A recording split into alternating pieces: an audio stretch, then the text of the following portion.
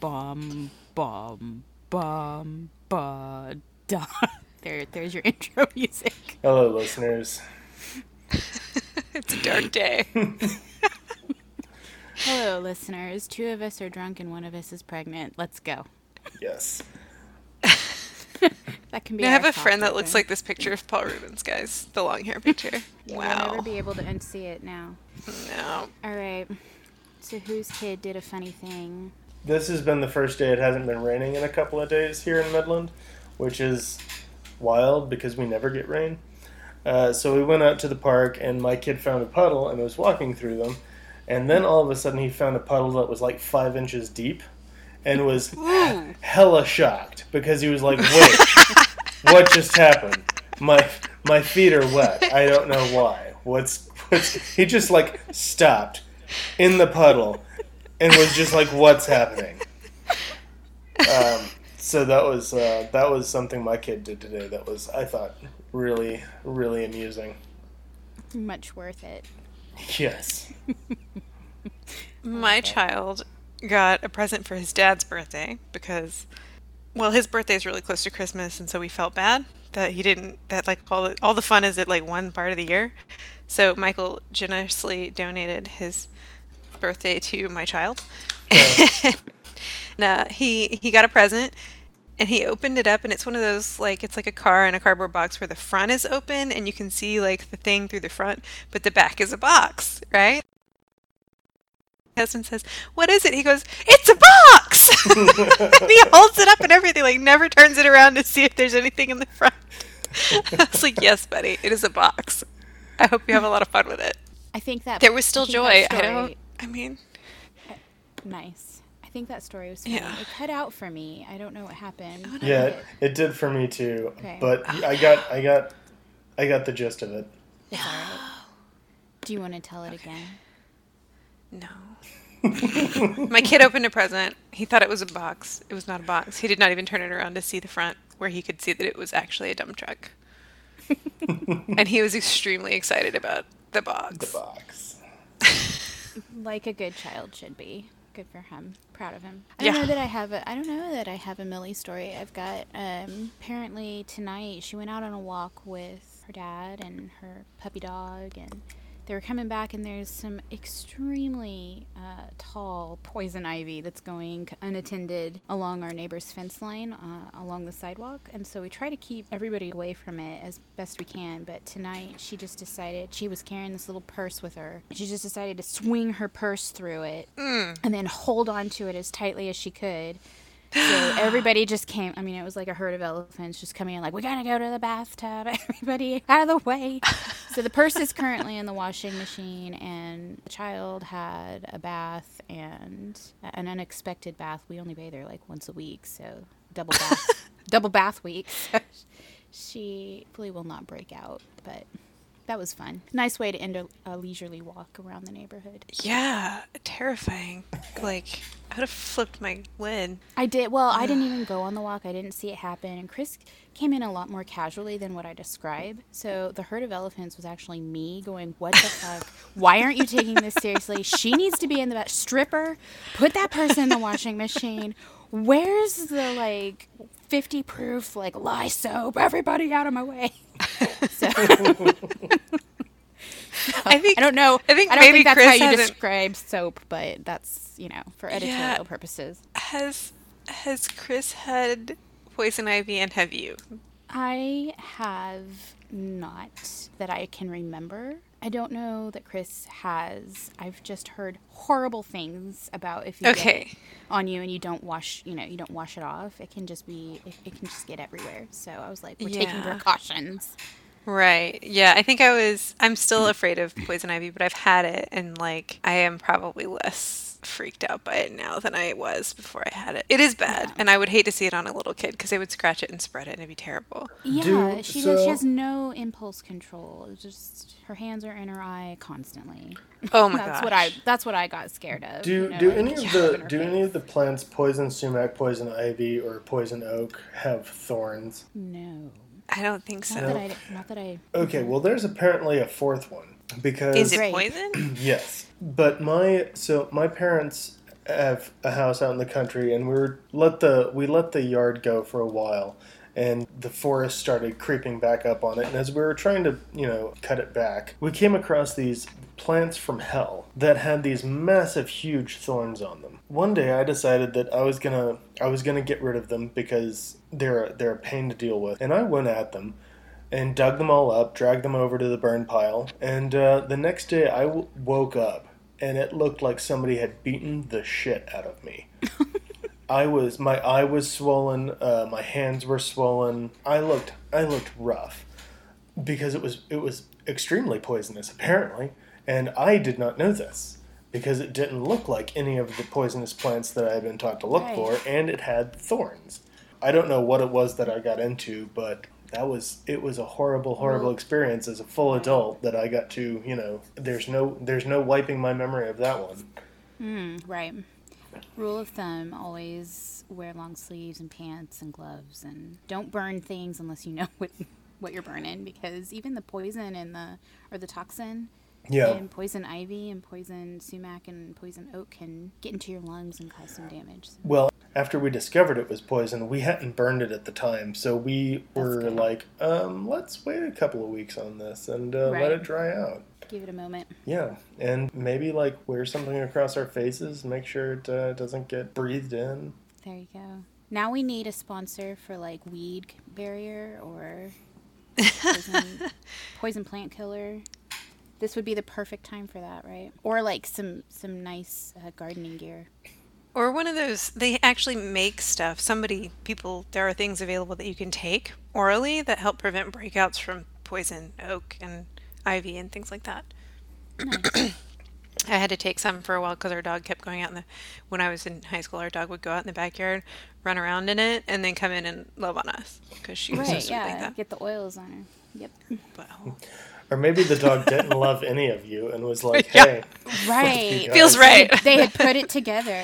You didn't give me a treat earlier. Here you go. Here's your treat. Yeah. Love it. Care for it. Yeah, and luckily, because of the way that it was transferred, it was never horrific breakouts, but it just always a low level of itchy welts all over the place. Ugh. Not great. This is such a super bright and happy episode. Yeah, this episode's great. Poison ivy sucks. Also, whatever John pulled also up. our topic today. Yeah. Not fun. So in the news, right, we learned that the charges filed against Josh Duggar is that he was, what is it, Jennifer? I don't want to get it wrong and then have somebody sue us. He's have two counts, federal charges of possession of child pornography or possession of obscene images of a child. Mm-hmm. Not great. Yeah. And of course, nobody's really shocked given his the history. Earlier allegation. Yeah, his history with his siblings. But it's still just really terrible and awful. And I think the reason that we're bringing that one up is because we discovered, or John discovered, rather, an interesting point that we just glossed over when we were talking about Pee Wee Herman and Paul Rubens. And that's that he did a plea bargain for... To a misdemeanor. To a misdemeanor for, was it child pornography or was it his explicit misdemeanor images? They were talking about it just in very, obscenity, vague. Yeah, okay. They were talking about it in really vague language that I was like, why can't we just say what this is? A quick legal lesson, a quick constitutional lesson. The freedom of speech in the United States is very, very broad, but there are a few very tight exceptions. One of them is obscenity, incitement. There's a few others, but obscenity is one. In fact, because obscenity is technically an exception to the First Amendment, it is constitutional to a certain extent to make any porn, illegal, not just child porn. The problem with that is less in constitutionality and legality and more in practicality. There are states that have laws on the books about porn generally, obscenity generally. However, enforcement is a problem. It costs a lot of money and porn is everywhere. It's like whack-a-mole. So they tend to focus their resources on God. Jesse. They tend to focus their resources. Their resources tend to be focused on the worst things like snuff films, child porn, things that are really genuinely horrific. And generally victimize someone. Mm. So actual rape films, things like that. Actual child pornography, which is a rape film because you can't have sex with a child without it being rape. On and on like that. And so what he pled to was probably a lesser charge of obscenity, not including necessarily the child porn, but covering child porn, kind of like squares and rectangles. Every square is a rectangle, but not every rectangle is a square. That law could apply to child porn, but doesn't necessarily have to. Is likely. I haven't seen the charges. I haven't seen the plea deal, but I'm just saying, like, legally speaking, obscenity can be outlawed, and that seems like what he pled to was a lesser charge that didn't include minors. Right, because that would have led to a maximum sentence of a year in jail and a $2,500 fine if he had pled to the misdemeanor charge of child pornography. And instead, he got a $100 fine and pledging to enter into a counseling program for 1 year, and I think he got some probation. Like maybe 3 years probation, and that's according to, I'm reading a today.com article. There are several out there. Yes. This one kind of puts it all together nicely. So yeah, I think the reason we're bringing this up is because we did the Scandals episode, and we were all waxing poetic about, like, oh, we're all just human, and what he does in an adult theater is his business. But then when you bring in potentially illicit photographs or what have you, images of maybe children, because that's still up for debate, right? Like the prosecutors in this case were saying these are minors and that's illegal, and his defense team was saying, well, we really don't know the ages of these people in the photos, and they're so old that it's not even, they're calling it vintage art, basically. So it's way more complicated than what we were imagining the last time we were talking about Pee Wee Herman, is all I'm saying. Right. And it's harder now for me to, because I was doing the comparing thing with Blippi and Stephen John, with his Harlem Shake poop video. And I think this is like way different than just having a weirdo video out on the internet that you don't want anybody to see. There's something a little bit seedier about these allegations and this history for Paul Reubens. Now for me. The end. No, the whole Paul Reubens thing is like, I don't know. They're saying it's art, but where does it end? Well, Right, for me, I think yes, that's a valid argument when you're talking about adults. A painting.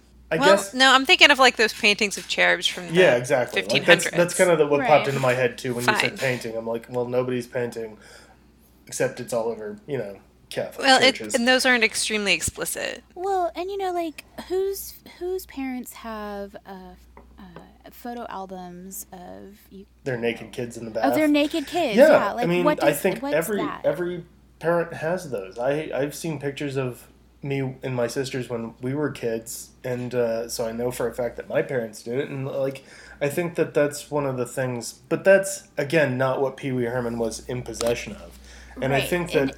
I think it has to do with intent too. Yeah, and well, going back to the whole art versus obscenity thing, my whole line, and I think that it's a good line that we draw at the age of 18, is if the subjects of that photograph are below the age of 18, then it doesn't matter if it's art. It's that argument has become moot, in my opinion. But then when you start talking about like, well, what about parents who take pictures of their kids in the bath? You have to think about, well, first of all, the relation. My parents have pictures of me and my sisters, their children, naked in the bath. But like no other relation is allowed to do that. My uncles don't have pictures of me in the bath. My Right. grandparents don't have pictures of me in the bath. But you should also think about, like you said, intent. No parent really intends to like publish those. Right.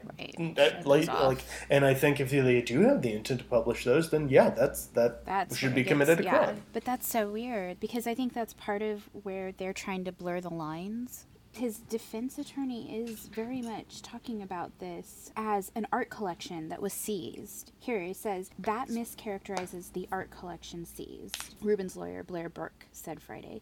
If that means a black and white tintype from 1901 with a young man of indeterminate 17 to 19-year-old age laying on the beach after having gone skinny dipping, then they've got it. So like that's what he describes. And then the prosecution is saying that they're really downplaying what was in the collection that they retrieved from the hub. Well, So it says that there's... it's very much they said. It says in that article, that Today article, that he acknowledged possessing 170 images of minors engaged in sexual conduct. So that paragraph right there makes it seem like, well, no, this isn't just a maybe 19-year-old laying on the beach after skinny dipping. Right, lying on the beach is not sexual. Yeah. It's not sexual conduct. Right. But there's clearly some that are. And the whole indeterminate age thing, I feel like, is also a really idiotic argument. Is like, maybe don't have pictures of people who are indeterminate. Maybe make sure that there's something that legally says this is an 18-year-old actor and actress. Right. Or at least 18 years old. I need my erotic photographs to be grizzled. I need them to be old people, please. Wrinkles. I know for 100% sure I'm not dealing with a minor here. I mean, Please, there's probably a market for Please that. and thank you. There's a market for everything. There is. Yeah. Which is why we're drinking this episode. So yeah, I think Steve and John, you get a pass for your poop video. Dude, yeah. We're talking about relativity here at this point. Exactly. Right, Like in the relatively relative speaking. world of weird shit that children's television hosts have done, you are in the okay area. Like, it's okay. Yeah. Just please start showing up to your Broadway musicals. Sign some headshots. You don't have to be in it. Just don't leave your fans hanging. Yeah. I don't know. Rubens calls his collection beautiful stuff. So Yes. yeah, Stephen John, I think, seems at least socially conscious about what he did and wanting to cover it up. Right. There is something very out of touch about Paul Rubens, and the fact that they're getting ready to reintroduce. I mean, he is actively searching for a way back into the spotlight. I think he's having, an HBO special over his The Life and Times of Paul Rubens or something. So I guess, he's going to have his say about, what happened to him, and he's going to be portrayed at least. I'll be interested to actually watch it. Right, yeah. We should be prepared because I think this is interesting, especially in the context of the Duggars, because that's a family that was in such denial. I mean, I'm just going to go ahead and say it. They were in such denial over the problem that Josh had and has. And allegedly, sorry, I need to be careful with my language, but, if those allegations are true, that's a problem. Did they not determine the truth of those allegations? Well, the new ones I don't want to get in trouble as well. The new ones are alleged, and I don't think the old ones were ever formally charged. I don't remember. He just got sent to basically like a Jesus camp. Yeah. And because those conversion camps always were. Right, and it kept kind of hush-hush, and I don't know, I think we have a serious issue around, I mean, the fact that we're having to drink through this episode, just talking about something that happened, 15, 20 years ago now? Well, the 1991 adult theater thing, how many years ago is that now? Please, somebody do the math for me. That was 30 years, wasn't it? 30. And then these were back in, 2002, that these allegations about Paul Rubens and his sex photo collection. Yeah. So, and we just keep, what I'm trying to say is we just keep forgiving. Well, people. I think they just keep getting out from underneath it, and I don't understand why that is. Yeah, I don't understand why it's a misdemeanor to have child pornography. Well, I think the reason that it turned into a misdemeanor was because they got it recognized as art, is from what it sounds like, okay. which I think is a bullshit argument. Yeah. Yeah, it is. I think the thing that's really pushing us to drink during this episode is the fact that these things did happen so long ago, and we researched Pee Wee Herman when we did the whole scandal thing, and it just happened to pop up a little bit later. But it was like, why wasn't it obvious? Why wasn't it there? Why wasn't that the one that got him the most attention? It was so under the radar. And I think part of it too is this whole Duggar thing. I forget what his name is. I want to call him Jim Bob for some reason. That's his dad. Okay, so there is one. I'm sad that I know that. But this Duggar kid is doing the same thing, and you're just like, we're catching people engaging in things that are not okay, and actually harmful to society and not really doing anything about it. Right. And then letting them continue to have a show or a place at the table, the power table. Well, I think the Duggars, their whole show essentially went under after the initial, like, it came out. They hit it, what he did, I think, was in the early 2000s, and it came out in 2015, and in 2015, basically everything tanked. Although, I think some of the sisters, some of the kids, maybe kept some public persona, but... The Duggars tanked over that, but he continued to go unpunished. I mean, I guess that was an old thing. Throughout the entire show, they knew that members of that family had that knowledge, and they continued to go on TV and present this, happy, picturesque, large family. But that's kind of outside of the scope of. It's related to the fact that right now Stephen John is battling the internet over this video of him, and he's trying to get that swept under the rug. And Paul Reubens clearly has done a very good job of making sure that his history doesn't pop up immediately when you Google Paul Reubens. Yeah. Shoot, it doesn't pop up when you're looking for it. Right. It took me a minute searching some search terms I didn't want to put into Google. Right. Because Googling anything, even if it's Paul Reubens child porn charge, I don't want to put child porn anywhere in my Google search. Right. And I think that's one of the reasons why I was interested in starting this podcast is, I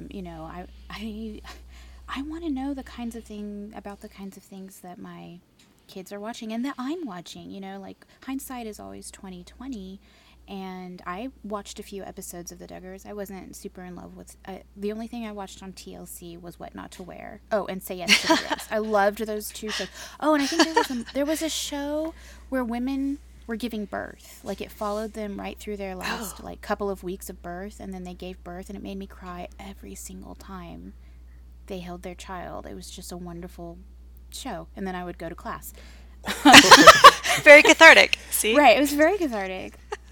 So those were the shows that I was watching, and then the Duggars were not. But yeah, I think that's part of this podcast's point for me, is to remind people, like, what you see on TV to a degree is separated from the private lives of the people who are creating them, and at the same time they're so married at the same time. It's really hard to discuss these lines and, like, where do we draw the line? Well, especially since sitting in a theater masturbating is one thing, but now that we're aware of his history with photos, that makes me pause. Seriously pause. Yeah, I believe last time I said something to the effect of, if it had something to do with children. Yep, I do remember you saying that. Yeah. And here we are. And here we are. But also we need to, I think, address the nature of how Paul Reubens basically was like, I am Pee Wee Herman and I are the same. And then he's doing these things, and I'm like, well, I definitely don't want Pee Wee Herman to do those things in front of my kid.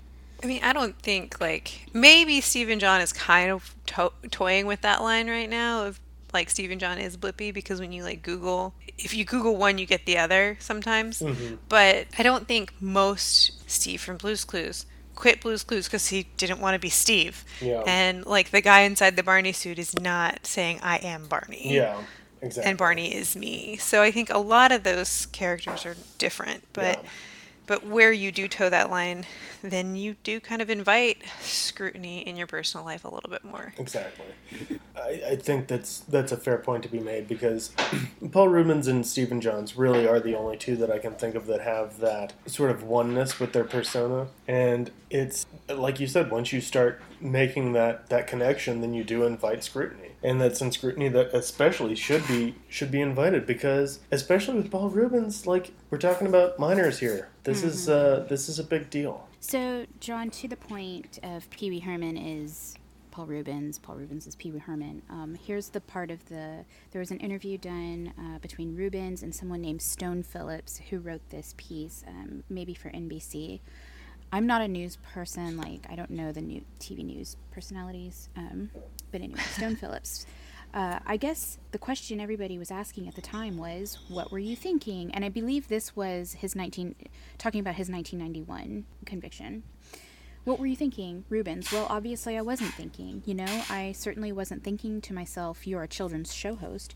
Your show is still on television. I wasn't making those lists. I felt like they were insinuating, like, well, I was sitting in, you know, a darkened movie theater in my Pee-wee suit. Phillips.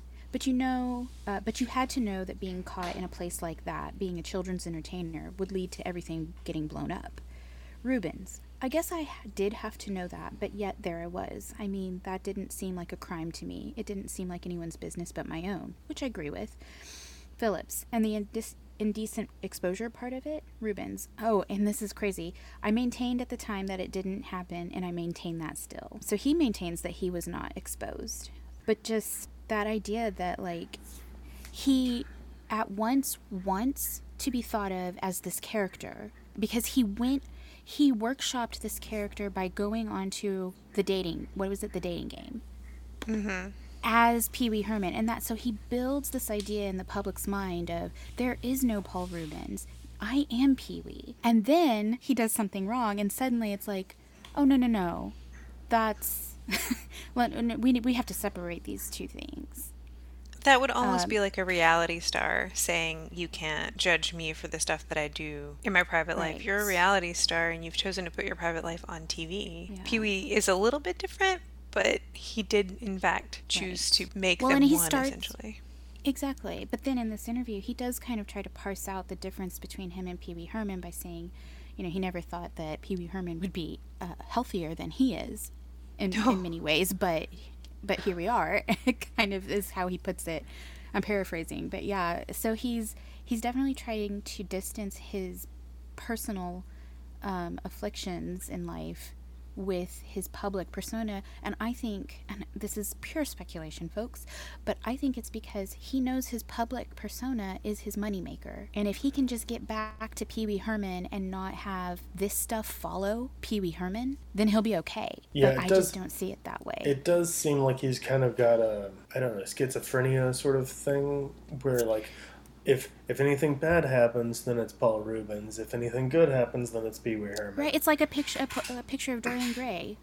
Pee-wee is the good person, but simultaneously he's doing all of these bad things as his real life person, and Paul Rubens just gets uglier and not like, not ugly physically, although he's not my type, but uglier, you know, like in the soul is what I'm saying. Metaphorically ugly.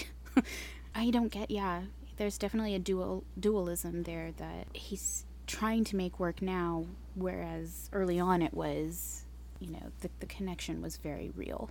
There was no dualism. Right. It was just Pee-wee Herman. Well, and I think the biggest thing is you, Paul Rubens, whether Pee-wee Herman is somebody different and you get to have your own private life, in your role as Pee-wee Herman, Paul Rubens will come into very close contact with children, will have influence over children. Absolutely. Children that meet him in real life will listen to him and follow him and do what he says. And he will have a foot in the door for grooming a child that many other people wouldn't have. And whether or not you want to make those things separate, I don't want anybody near my child that can influence them if they have this in their past, like, or even if it's not like grooming to physically be with, in this, you know, like even if it's just, you know, he's able to take pictures with, and his photo is flashed on TV screens and computer screens with children across the nation and all over the world, like, you know, those are part of his collection too. Like any photo he's taken with a child, I'm sure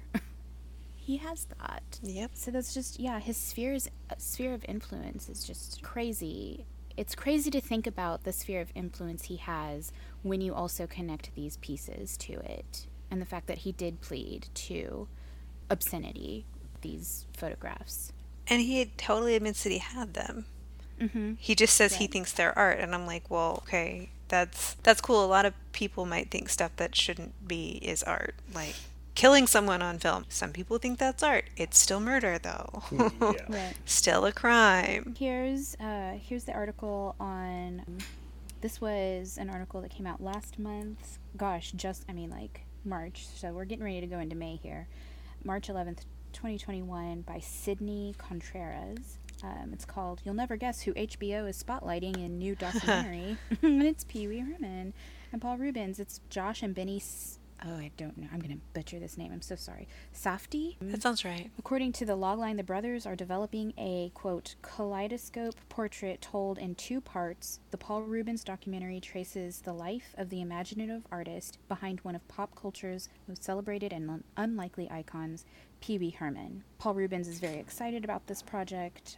I've been working with HBO since they were called Home Box Office. I'm honored and excited to continue my long history there. Also, can we just talk about how Paul Rubens is a little bit just kind of a pedantic ass? I mean, like, he talks about these things like, when I was in the business or when I first got started. It's like, give it a rest, old man.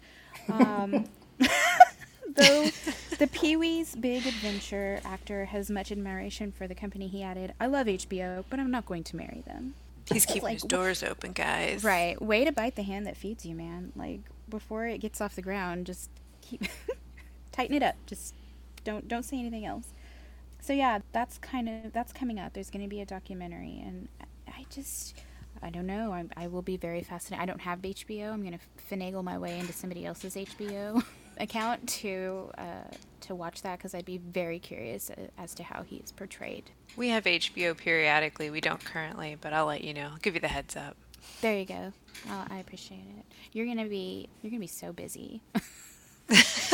I might have to turn to busy binge watching Westworld or something. There you go. If Westworld would like to sponsor this podcast, by the way. Anyway. Right. Yeah. There you go. Pee Wee Herman, not as chill as I thought. Not the crime. Not as squeaky clean. Right. Right. I mean, yeah, we said he committed a crime last time, but it's his personal life and it's an adult porn theater. But no. Yeah. This puts it in a different arena. Don't let Pee Wee Herman near your kids. or take pictures of them. Right. In the bushes. God. He's John. He's older than my parents. He's like 68. 60. He's going on 70. Kelly. And I just don't know why anybody would try to be pushing this hard to get back into the business with these opportunity to redeem that's himself. Some hubris right there. That's some serious hubris. Maybe he doesn't deny any of this stuff. I think there's the babbling brook again. I think he's got some pretty hardcore denial abilities. Because in that Yahoo Entertainment article that you were reading from, one of his quotes is, "They may think I'm crazy or anything that anyone wants to think about me. That's all fine, as long as one of the things you're not thinking about me is that I'm a pedophile." But it is. Well, sorry, if you've got pictures of minors doing sexual things, then yeah. Yeah, that's too late, Paul Rubens. You can't tell me what to think. I think the people who have pedophilia in their brain, and fantasize about it, but haven't ever taken that step, are the ones that make that kind of argument. Like, sure, I look at pictures and I fantasize about it, but I've never touched a kid. Okay, but there's a risk there. Yes. Yeah. And you have taken some steps that are criminal. Well, and that's again, I don't know if it's actually a slippery slope, but it's a bad argument. Right. It's a bad argument. If you find that stuff appealing, then you're a pedophile. Right. I think he had to register himself with his local police station. But only for 3 years, which is terrifying. Right. So, who knows? And as a mental health clinician jumping in, I don't want to. I mean, that's pathology, pedophilia, and being into that kind of or having that being sexually stimulating for you. I'm not an expert in that area. I think where I'm trying to go with this podcast isn't to put anybody down for their past. If you're sincerely trying to get over that and you're working really hard on those tendencies and those urges, and which doesn't sound like what Paul Rubens is doing. Right. Then that's one thing. It's another thing when you are somebody like Paul Rubens, again, with the sphere of influence that he has, being in kind of this denial stage, and it sounds like he's been there for a long time, and you're trying to make a name for yourself still without doing the heart work of, and that's some really fluffy counselor language for you right there. Mm-hmm. It's just kind of baffling to me why anybody would let him back on TV. who are these producers? What are they thinking? And that's why I'm going to be really interested in seeing this documentary, not to damn him immediately out of the gate, but like, how are they going to spin it? Because every documentary has a bias. Yeah, but we love salacious stuff. We do love salacious stuff. I think they are going to address it. I think they are. I don't see how they can't. Well, the article ends all the same. Director Matt Wolf said of the upcoming documentary, "It's time for the world to meet Paul Reubens." So that's all that's very vague. So yeah, he's going to let us make our own assumptions. That's one of the things that I noticed when I was researching the guy who played Barney, was when they're like, you get to know him, you get to the story straight from the horse's mouth, and you're like, okay, this is clearly spun very, like, it's clearly a very biased article, one way or the other. So I remain skeptical when they say, it's time for the world to meet Paul Rubin. You're like, well, bullshit. It's time for us to see another spun version of Paul Rubin. Right, a carefully curated series of film about this man that he has chosen to put on the screen. Yeah. Well, there you have it. So do we want to move on to final thoughts? Like, since the Scandal episode that we did last time came about because of our discussions of Blippi, do we want to do final thoughts on Blippi in light of all of this, and just kind of like a final wrap up before moving on to our next topic for the next recording? I had an interesting encounter with a Blippi, I guess, fan. So a blip head? Yeah. So now that vaccines are out and the pandemic restrictions are kind of lifting, I've been taking my kid to a park, and we recently got to know a little kid and his grandmother, and I was really excited to establish this friendship because my kid hasn't gotten to see very many other kids his own size and his own age. But we were talking about, she asked me if I let my kid watch a little bit of TV, and I was like, well, yes, but mostly we watch Cocomelon, and I mentioned something about Blippi, and she goes, yes, my kid loves Blippi, or my grandkid loves Blippi, and I was like, yeah, I talked to her a little bit about it, and she said that one of the things that's most obvious is that he doesn't have kids, because even in his videos when he's talking about the machines, he's talking about it in very technical language, and I was like, yeah, he does totally do that, and that does kind of, like, on the one hand, I can understand he sees a void where kids don't have a lot of programming showing them not just the different machines, but the different parts of the machine and how the machine works. But he does use really technical languages, and I think that all of the critiques that we've mentioned before still hold value. He's not very imaginative. He's not very nonsensical. Mm-hmm. There's not a lot of interaction. There's not enough music and art and absurdity and all that jazz. But I thought it was interesting because I met this person, and we started talking about Blippi, and the first thing she said was he obviously doesn't have kids. Oh yeah. So, like, well, there's a lot of fans out there. There's still a lot of people who are like, well, okay. Yeah. I don't know that bothers me, because I come from the parenting school of thought of not underestimating my child. So I'll say things like, well, that's very serendipitous in front of my child, and then ask her to say, can you say serendipitous, and she'll try to say it.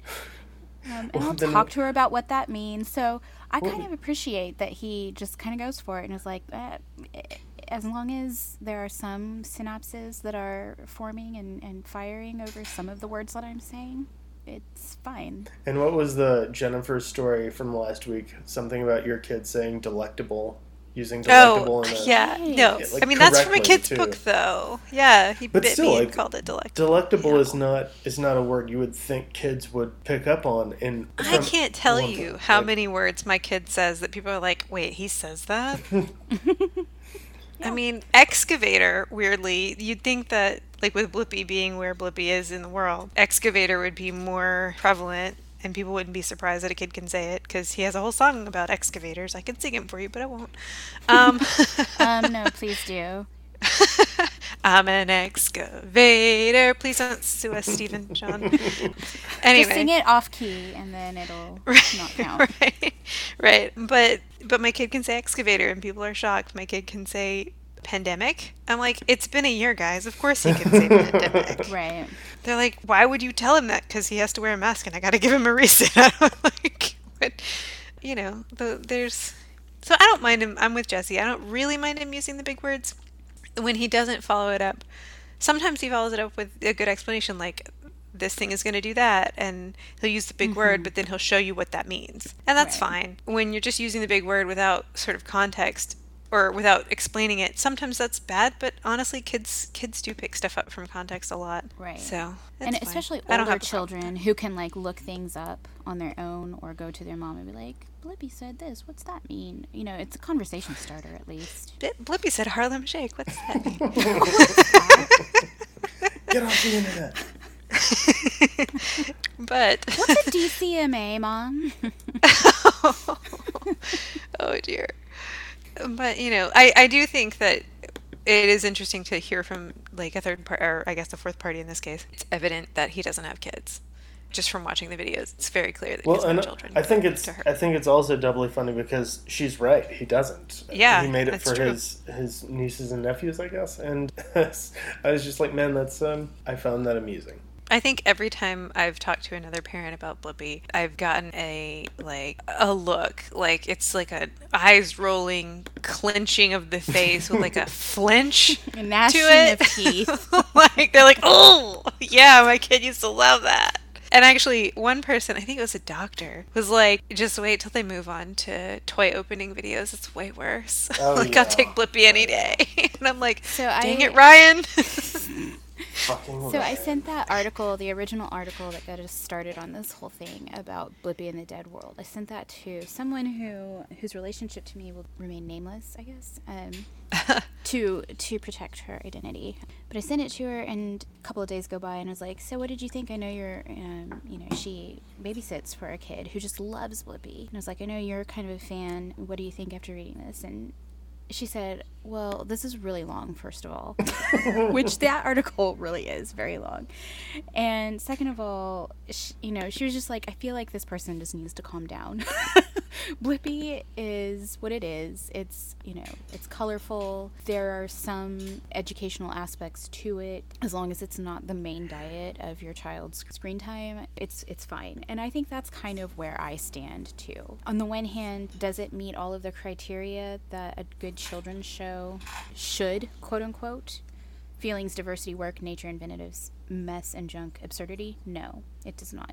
Does it hit on those things every once in a while in some of its episodes? Yeah. And does it do some of those things really well every once in a while? Yeah. So I think that's kind of where I am with Blippi. Is like, I don't know that it's going to be in my house on my screen all the time, but I wouldn't... God, I can't come up with a better phrase other than I would not throw Blippi out of bed in the morning. So that's my final take. Wow. Well, since my kid is the only kid who's ever been addicted to Blippi here, I'm going to go ahead and say my final thoughts are, he's not as bad as I sometimes feel he is, but I don't want to watch him over and over and over and over and over and over and over and over and over. Right. And honestly, it's the kind of show that the kid will just, that's the only thing. We can't watch anything else. Right now, my child has like sort of cornucopia of things he's watching, and that's fine by me. Right. We watched in children's show news, we watched the Daniel Tiger episode where Daniel Tiger finds out that mom's going to have a new baby and they're going to have a new baby in the family, and he learns that he's too big for his crib and he's too big for his old clothes, and so maybe the baby can use that stuff. And we watched that twice because, well, we're preparing for that. Right. So anybody expecting a kid, now's your chance, jump on it. It won't be around for another couple months. They cycle them. It's the whole thing. Oh, do they? Yeah, So. I think that Blippi could be a good jumping off point for some of these topics, and then like there are other ways to dive deeper into them, which is a lot of kids shows do that. But there are some kids shows that tackle some of these topics like science and math and pregnancy and feelings, and they go ahead and dive deep into it in one episode. So it just kind of depends on what you're looking for your kid, I guess, and how you want to introduce different things. Yeah. I mean, Blippi's good for a short 5-minute thing, but I don't really want to reintroduce it because I don't it's addictive. They found some sort of magical algorithm. It's got to be the same thing that Frozen has. Y'all know what I'm talking. My kid's never seen Frozen, but I hear that it's a real like I've heard cocaine that for too. kids' eyeballs. Right.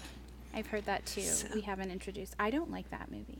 I'm just gonna come right There's- out and say it. I There's think just it's got to be an awful. algorithm. Curious George is the one that plays over and over and over and over and over in our house right now, which I swear Curious is George one should of- be our next show, guys. I And I'm thought going we to start were- live tweeting it. Live. Like, why are they letting a zookeeper go in a rocket to fix a telescope?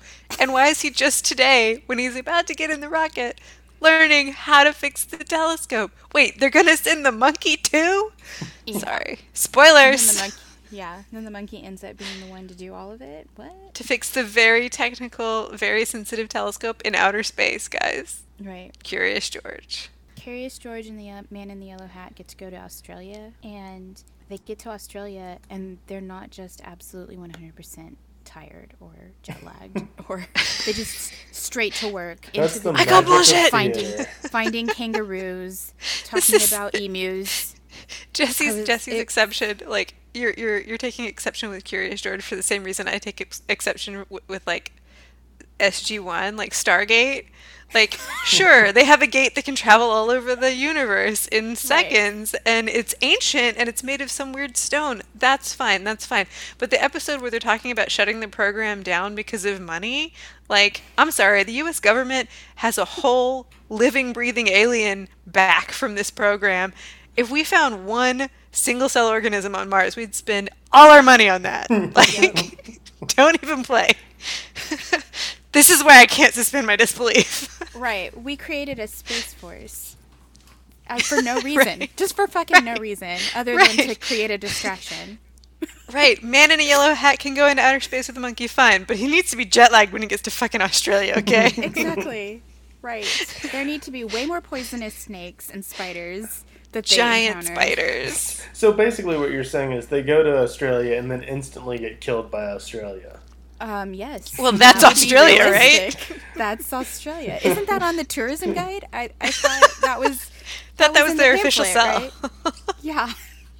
Come and get murdered. Did you try to do an Australian accent? I mean, I had a mouthful of water in my defense. it would have been better without the mouth full of water. Okay. Sounds like No, I'm a not really sure it Stargate. would have. I don't know how to say murdered in Australian accent. I can say...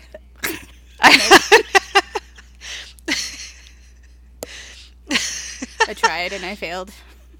I can say today, because there's a whole Today. joke. Yeah, today.